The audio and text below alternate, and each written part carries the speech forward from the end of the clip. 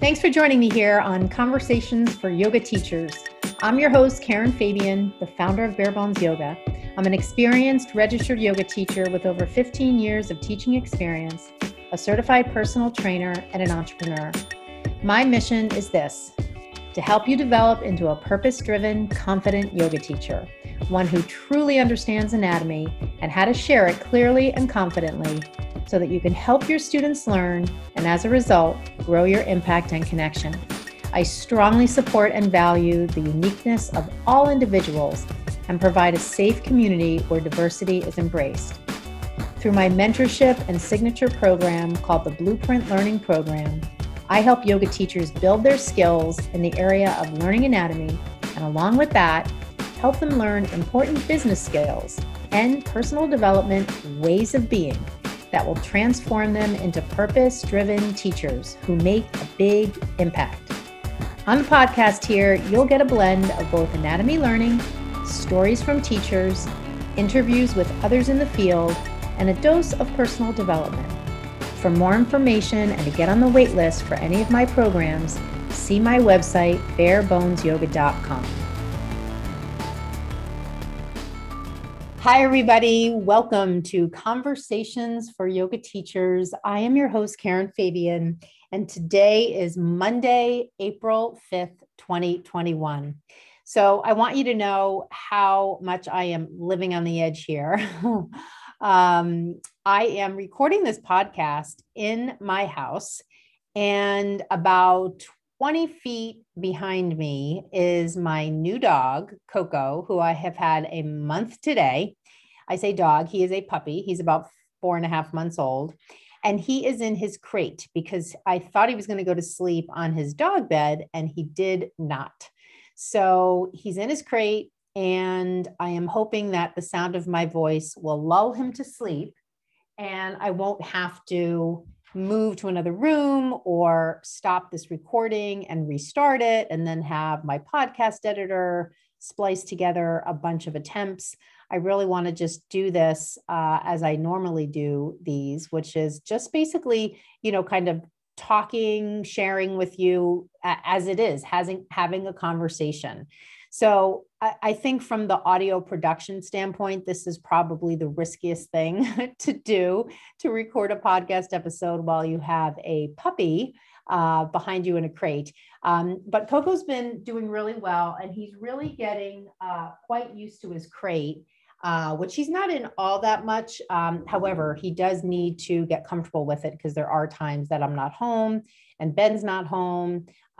So it's just part of the training process. For those of you who have dogs, it can be somewhat painful to go through the process. Coco's been doing really well though. So anyway, that's just a little note about what's happening right now as I record this. So second thing, I hope you had a really good weekend. As I always say, when I record these, I record them on Monday. I really, really like to stick to doing that.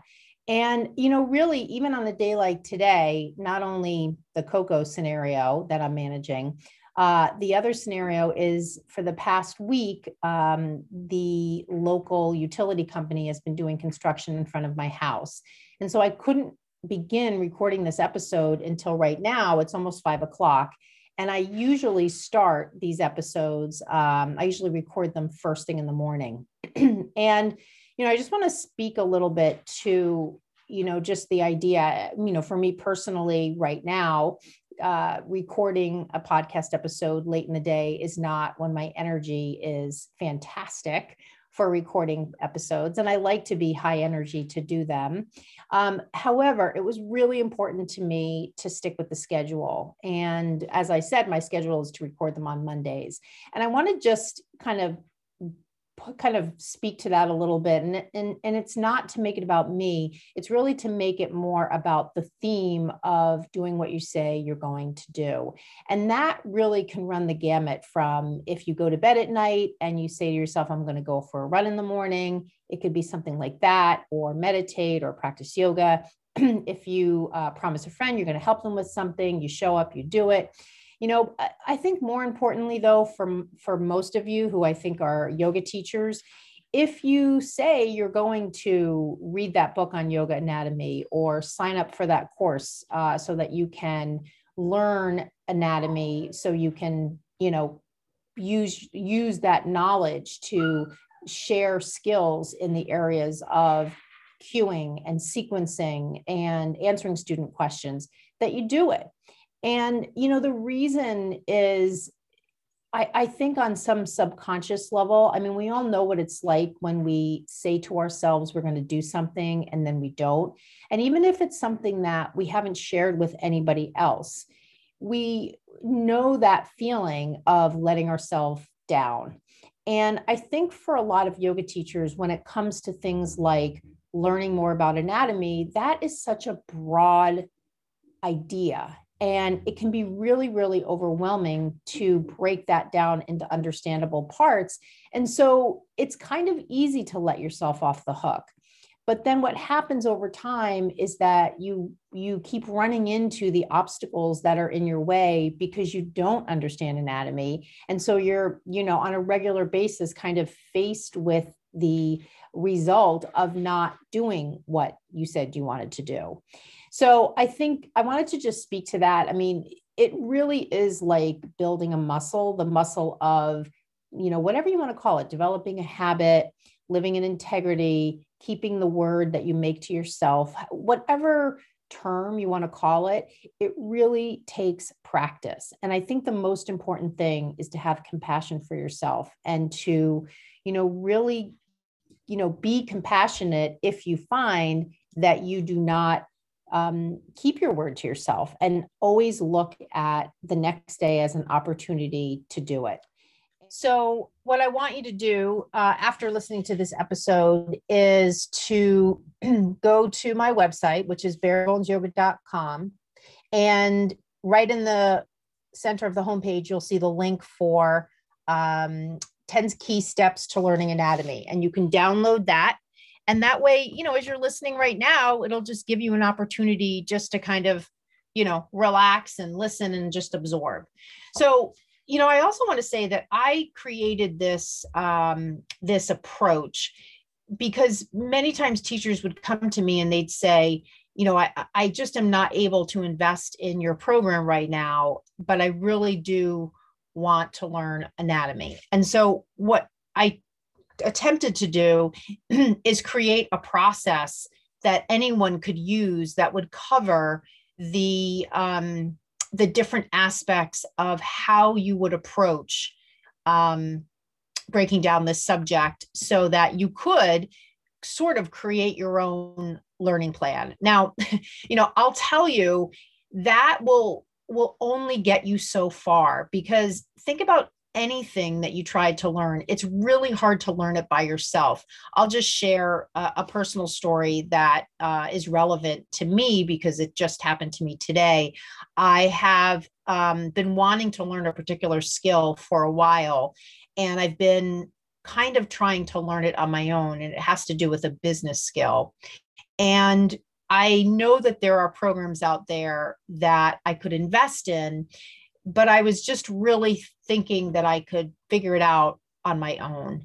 And so I got myself kind of so far, and I just wasn't seeing the results that I wanted. And even though this is in the business domain, this is exactly the scenario that many yoga teachers are in. They're trying to get results studying anatomy on their own, and they're just not seeing the kind of results that they want.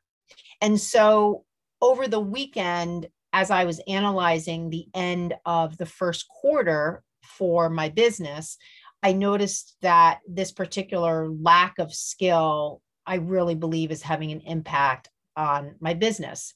And so ironically, in conjunction with that, I got a Facebook ad shown in my feed by a business consultant that teaches this particular skill.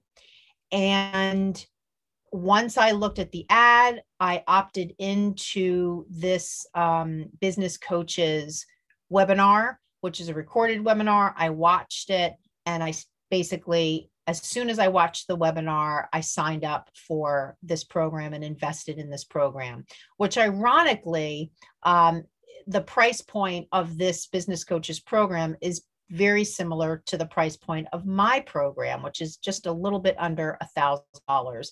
And rather than do it in a payment plan, I just paid for it outright. And I feel great. I feel a little bit stretched. I'll be honest with you. I think time-wise, carving out time to do this is going to be a little bit challenging. However, I'm so excited to having taken the step to invest in my learning. And really what it means to me is I'm investing in myself. By making that dollar investment, I am illustrating to myself that I really believe that I can move my business where I want it to go. And I feel great. And so I really want that same feeling for you, because that kind of feeling is what can motivate you in ways that intellectually you don't think is possible. So even like right now, as I'm sitting here thinking, how am I going to fit in time to do this program? Already today, I've knocked out the entire first module, and that included doing a number of business steps, which I did. So I just throw that out there because I can relate to how some of you are probably feeling, and I've had those same experiences myself. And today I'm really feeling super positive about having made an investment in myself in this program. And you can just parallel that whole experience to maybe where you're at right now, thinking about investing in my program, the Blueprint Learning Program. So anyway, so as far as the 10 key steps, let's just kind of start with step number 1, and I'll go through what each step is. Of course, know that you can download the PDF that goes along with this episode right from my website. So first step, one of the most common challenges around learning anatomy comes from the fact that it is such a broad subject. And a good place to start is to figure out what's your why. Why do you want to learn it in the first place? Now, while this may seem really obvious, it's going to help you narrow the scope down to applying anatomy to yoga. And this is really important because I know there are teachers out there who are buying books that have to do with really minutia type detail about anatomy. And once you start going down those rabbit holes, it makes it really harder, much harder for you to learn the essential things you need to know so that you can start having those skills that you want to have as a teacher. So the first thing is really, this getting down to basics, identifying your why. And I'll give you an example here. One good example is the student that comes in with an injury or they need to modify a particular pose. Having an overall understanding of anatomy is going to help you as a teacher provide them with helpful information so that they can practice safely. So that's one why. So just take a few moments, maybe today, maybe tomorrow, maybe when you download this PDF, and just think about what's your why for why you want to understand anatomy. So step number 2 is focusing on applying anatomy to yoga. So this gets down to this idea that we're learning anatomy to apply it to yoga, not to try to treat people, to try to diagnose them, to try to make suggestions to them about pain medications they could take or physicians they could see, any of that. We are really learning to be able to professionally coach people through the movement practice we know as yoga. So one example of this, one of the fundamental principles in anatomy, regardless of profession, is that of anatomical position. Everyone from medical students to yoga teachers needs to understand this is described as the home base of postural shapes. In this position, we stand with our feet at hip width distance, with our hips level, with our palms facing forward, our head centered over the body. Now, as teachers, we can assess basic posture in our students from anatomical position, but we can also call back to it as we teach, and we can pull from it key qualities that we'd want to see in other poses too. So one example of that, a really relevant example, is when we look at anatomical position, we notice the head is centered over the body, the head is centered over the shoulders, and then we put people in these different shapes and we notice that they might have head drop, or we notice their head might be tilted to the side, away from that centered position. So this is an application of the concepts of an anatomical position applied to yoga versus how someone in another profession, like a PT or an OT, might be using the concept of anatomical position. It doesn't mean that we don't need to learn it. It just means how we're going to use it is going to be customized to our role as yoga teachers. So step 2, focus on applying anatomy to yoga. So step 3 is to look at the key parts of the body, not every part. This is such a huge one. I'll just kind of share a little story on this one. I can recall someone enrolled in my course, and I was touching base with them to see how they were doing. And they told me they had bought a book on hip musculature, and they had put going through my course on hold while they went through that book. And what I said to the teacher was, absolutely do that. Just know that you're diving into hip anatomy before you have the basics down. And that will make your journey so much longer and probably way more confusing. In fact, that's one of the things that I find so challenging about trying to work with teachers who are in trainings where they're using all these different books that are splicing and dicing anatomy up in lots of different ways. It makes it so much harder to learn because depending on the book you're looking at, they've taken the broad subject of anatomy and they've divided it up their own way. Or maybe they're just presenting poses and looking at muscles in the context of poses, or maybe they're just presenting muscles. Without the basic building blocks first, it can be really hard and frustrating and take much longer to learn anatomy. So one of the first things that you need to do, even though I'm saying first thing, this is step 3, is to look at the key parts of the body, not every part. So, one example of that is you'll need to learn major bones of the body to start, but you won't need to break down all the bones in the hand and the feet, in the hand and the foot right out of the gate. Is that something that you might want to dive into if you have a student who has a foot injury or a hand injury? Of course. I'm just saying in that kind of first run through of your deep dive into anatomy, studying muscles and bones in the hand and the foot, in my opinion, is not necessary. So step 3 is look at the key parts of the body, not every part. So let's move on to step 4. Step 4 is looking at muscles in poses. So once you've built a good understanding of the key parts of the body, including the major muscles, you're now ready to review muscles as they work in poses. So first you'll need to understand a little bit about how muscles work and how muscles can play different roles. Sometimes muscles create an action where they're acting as the doer or the agonist, and sometimes they resist the action or moderate the rate of action that the agonist can take. Kind of the classic example of this is the biceps and the triceps. As you use your biceps, your triceps is allowing your biceps to create that contraction. So getting that information down is first. This is the framework for a list of things you can note about each pose. And then from there, you can start to build the basis for anatomically based cues that you will share.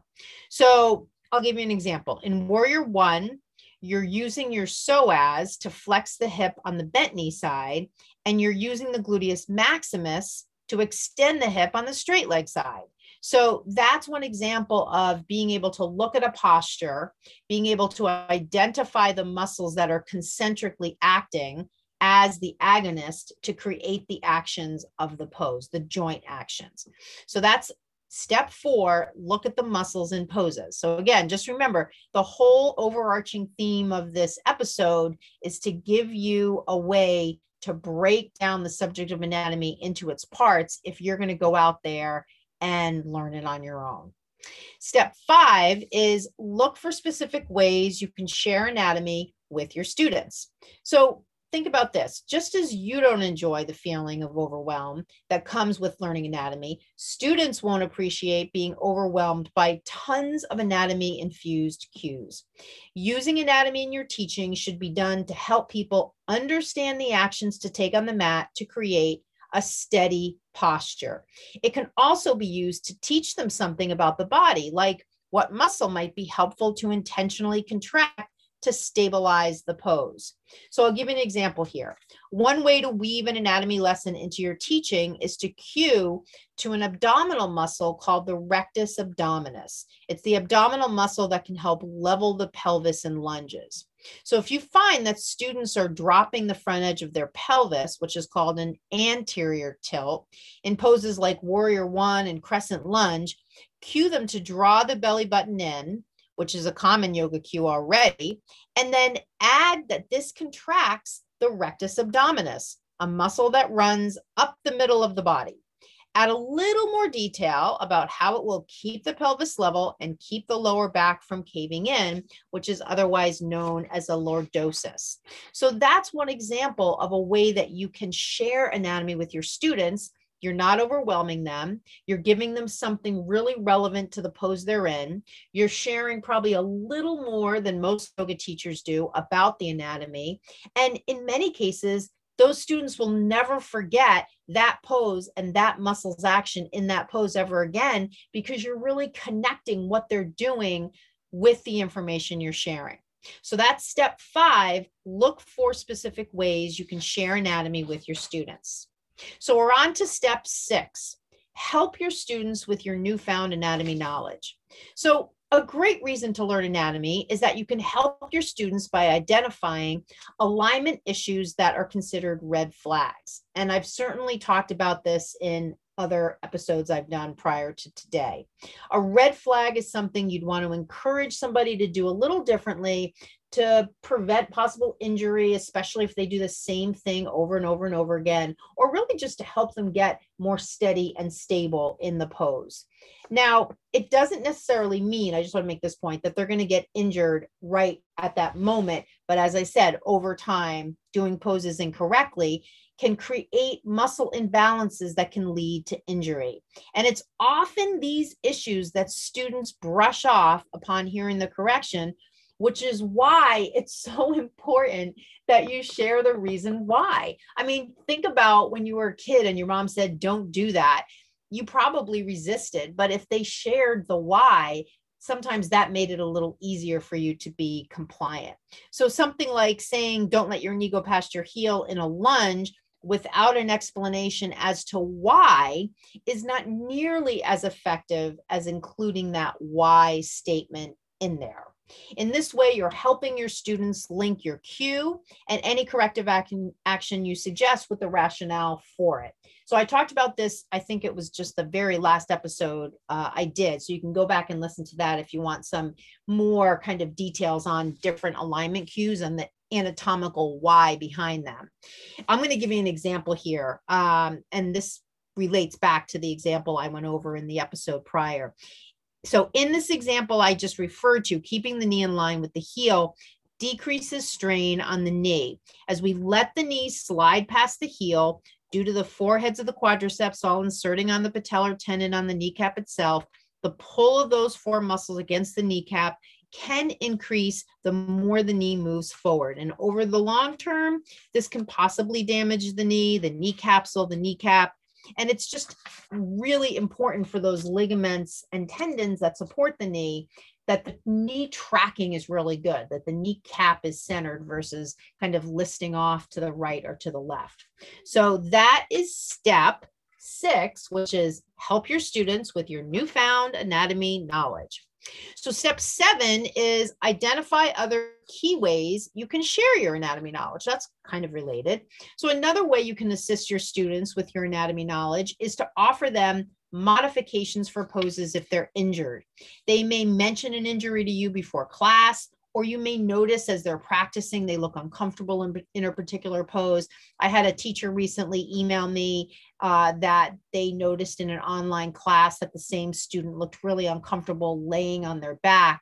And so for certain poses that they wanted to include in their sequencing for the group, things like bridge and even Shavasana, they were looking for alternatives there. So just, you're just keeping your eyes open for kind of how students look and maybe the look on their faces, maybe that's a great opportunity to open conversation with them after class, or if it's an online class, follow up with them via email and just say, hey, I noticed, you looked maybe a little uncomfortable, or is there anything going on that, in this particular posture you want to share with me? Maybe I can give you an alternative to it, something along those lines. So I'll give you an example here too. For students that complain about wrist pain and downward dog, the first thing to check is if they can withstand any pressure on their hands. Can they be weight bearing on their hands?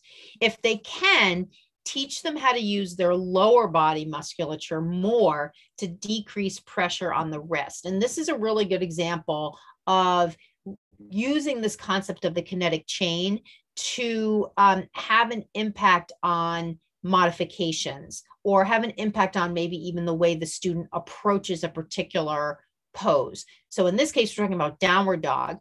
Someone complains of wrist pain. Most teachers, if not all, are going to be focused on the wrists and looking for ways to use props or change hand positioning. However, what I'm suggesting is that you actually look at the kinetic chain effect, meaning everything from the wrists downward, meaning towards the feet, and look at things along the way that can have an impact on the wrists themselves. Meaning, if you can get that person using their core and their legs more, that is going to decrease the load on the wrists. So helping them, number one, understand that. And number two, giving them actionable ways that they can engage their core as well as engage their legs, the muscles in their legs, to literally pull the load away from the wrists into those bigger parts of the body. So a way you can do this is you could have somebody in down dog squeeze a block between their thighs. You could have somebody also engage Uddiyana Bandha, pull the belly button in. Once they engage those two sets of muscles, they should feel that there's less pressure on the wrist. And oftentimes, the demonstration of that with them, the impact is immediate, and they will immediately say, oh my God, I feel so much lighter in my hands. That's fantastic. So it's really a very powerful modification you can offer them. And it helps them to see, you can even use this in something like plank and low plank. It helps them to see how a lot of the poses where they're weight bearing on the arms, where most people are obviously putting the arms in the front of the train, so to speak, in terms of work effort. If we share that work effort through the body, it really creates a steadier and more comfortable posture. So that's step 7, identify other ways you can share your anatomy knowledge. So step 8 is leverage your anatomy knowledge to build sequences with anatomy themes. So as a newer teacher, I always say it's important to have one standard sequence you offer all the time so you can build effective cues and build your confidence. In this way, you can be available to manage all the other things that are going to inevitably come up as you teach. Now, as you gain more experience and learn anatomy, you can start to build anatomically based sequences that focus on a particular part of the body or anatomical action, like maybe external rotation of the hips. Now, remember, the time to do this is after you've completed all the above steps. Many teachers try to build complex sequences before they have a good handle on anatomy, and this can be really confusing for students.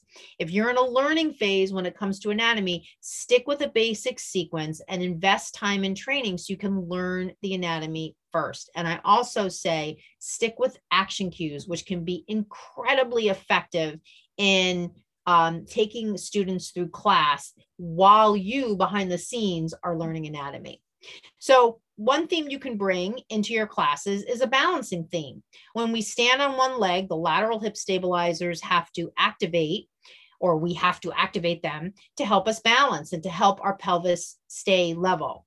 Focusing on balancing poses gives us a chance to teach our students about these muscles, including muscles like the gluteus medius, the tensor fasciae lata, and the IT band.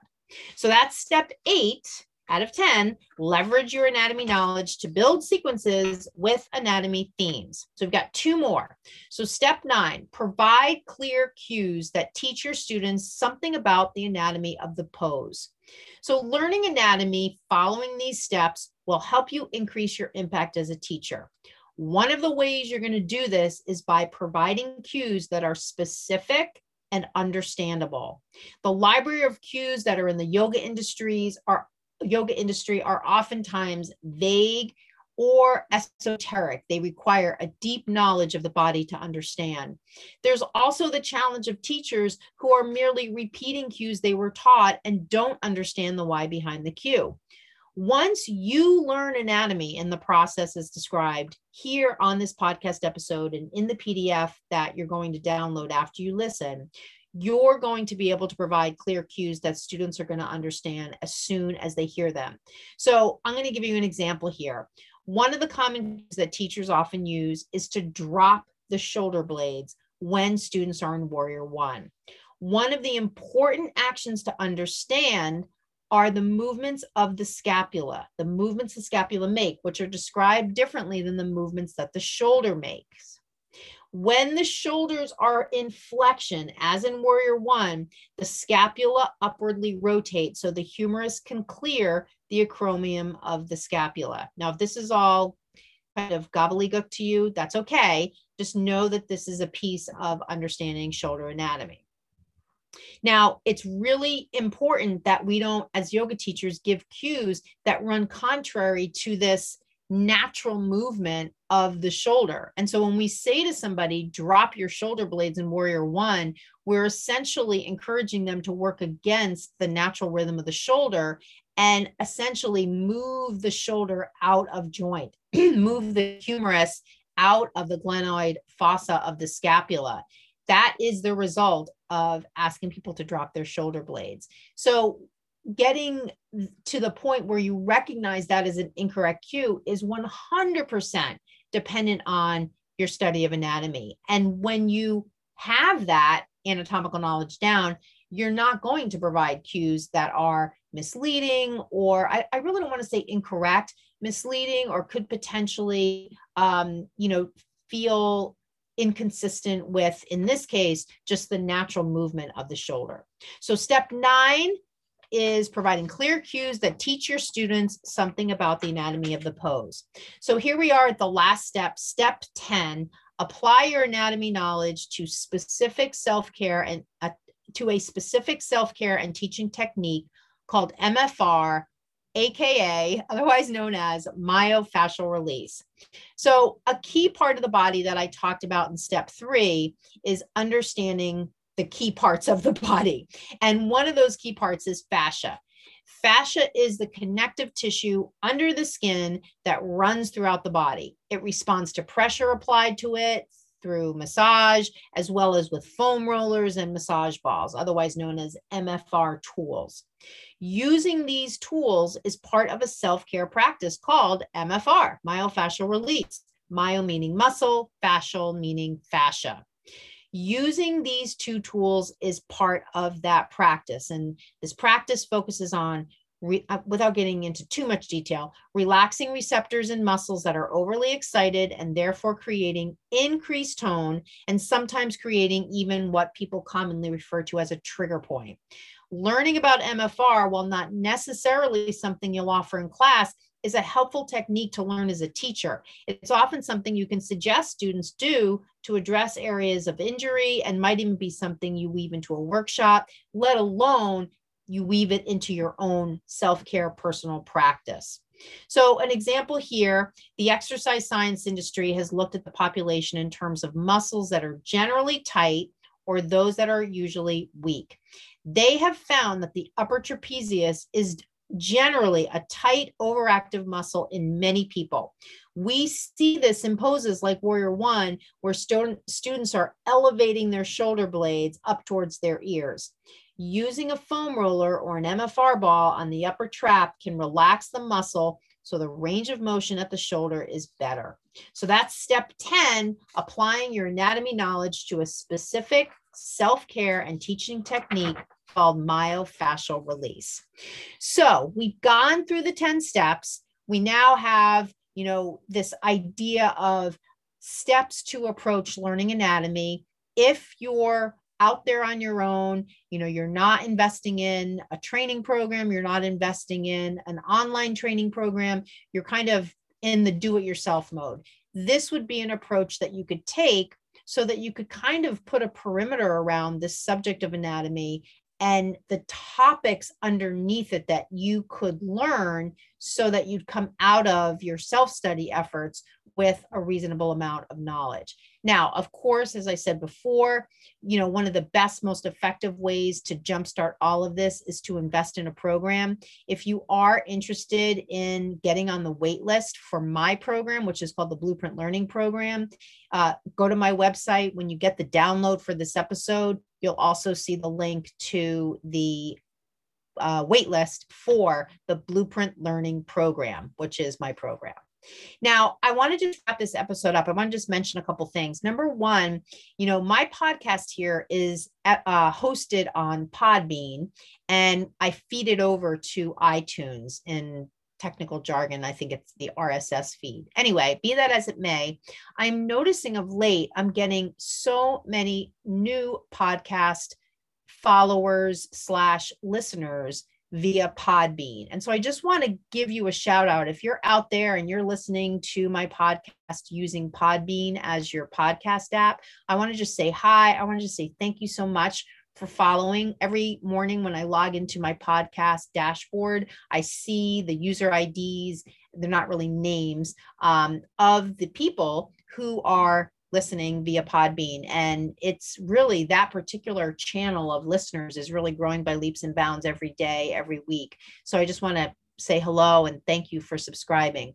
I also want to just give a shout out to any of you who have ever written a review on iTunes, listened or and written a comment on the YouTube version, because I always post these on YouTube, even though it's audio on YouTube as well. Sometimes I do actually add video. I just want to give you a shout out as well, because any feedback I can get about the episodes, the podcast in general is helpful to me, because I always kind of think of it as speaking into the void. So it's really, really great to get some feedback. And also it helps share the podcast. Let's face it, if you tell somebody about it, if you post a comment, if you write a good review because you're finding the podcast valuable, that is only going to increase the chances that someone else is going to listen to it. I would like as many yoga teachers as possible to at least hear this information and then be able to decide for themselves if they think it is of value. So I just want to really thank you if you are someone who has done that. And also keep in mind, it's not about, for me, not about vanity metrics. It's really more about getting in touch with you, the listener, and hearing from you. So if you're someone who doesn't really want to write a review or any of those kinds of things, you can just send me an email or comment on my Instagram, send me a DM or comment on the post that I have, because every week I post about the podcast episode that's been released. Just somehow getting some information back to me about what you thought, questions you have, any of that, I really, really appreciate it. And it helps me continue to make the podcast better. So here we are, end of this episode. If you are still listening, I see you. I acknowledge you, especially when we talk about things like commitment. I am a big proponent of listening to podcast episodes that I like all the way to the end. And I really feel a strong connection with some podcasters out there who I love. And if you're someone who really, really enjoys my podcast and you're still listening right now, I see you, even though I don't literally see you, but I want to just acknowledge you for still listening. And I really, really, really appreciate your time and attention. So thank you so much, everyone. Thank you for listening. Thank you for sharing. Thank you for subscribing. Thank you for being part of my podcast community. And if you have any suggestions about future episodes in terms of topics, please let me know. I've got a really cool guest coming up next week. I can't wait to share that with you. And I actually, the following week, have another really interesting guest. So we'll be transitioning from solo episodes that I do to guest episodes. So soon. So have a good week, and I'll see you on the next episode here on Conversations for Yoga Teachers. Namaste. Thank you so much for listening to Conversations for Yoga Teachers. I am your host, Karen Fabian, and I just want to remind you, if you would like to get on the wait list for my 2 premier programs, the Blueprint Learning Program and my mentorship program, all you need to do is visit my website, barebonesyoga.com, and the links to get on the wait list for both of these programs are right on the homepage. Thanks for listening, and see you on the next episode.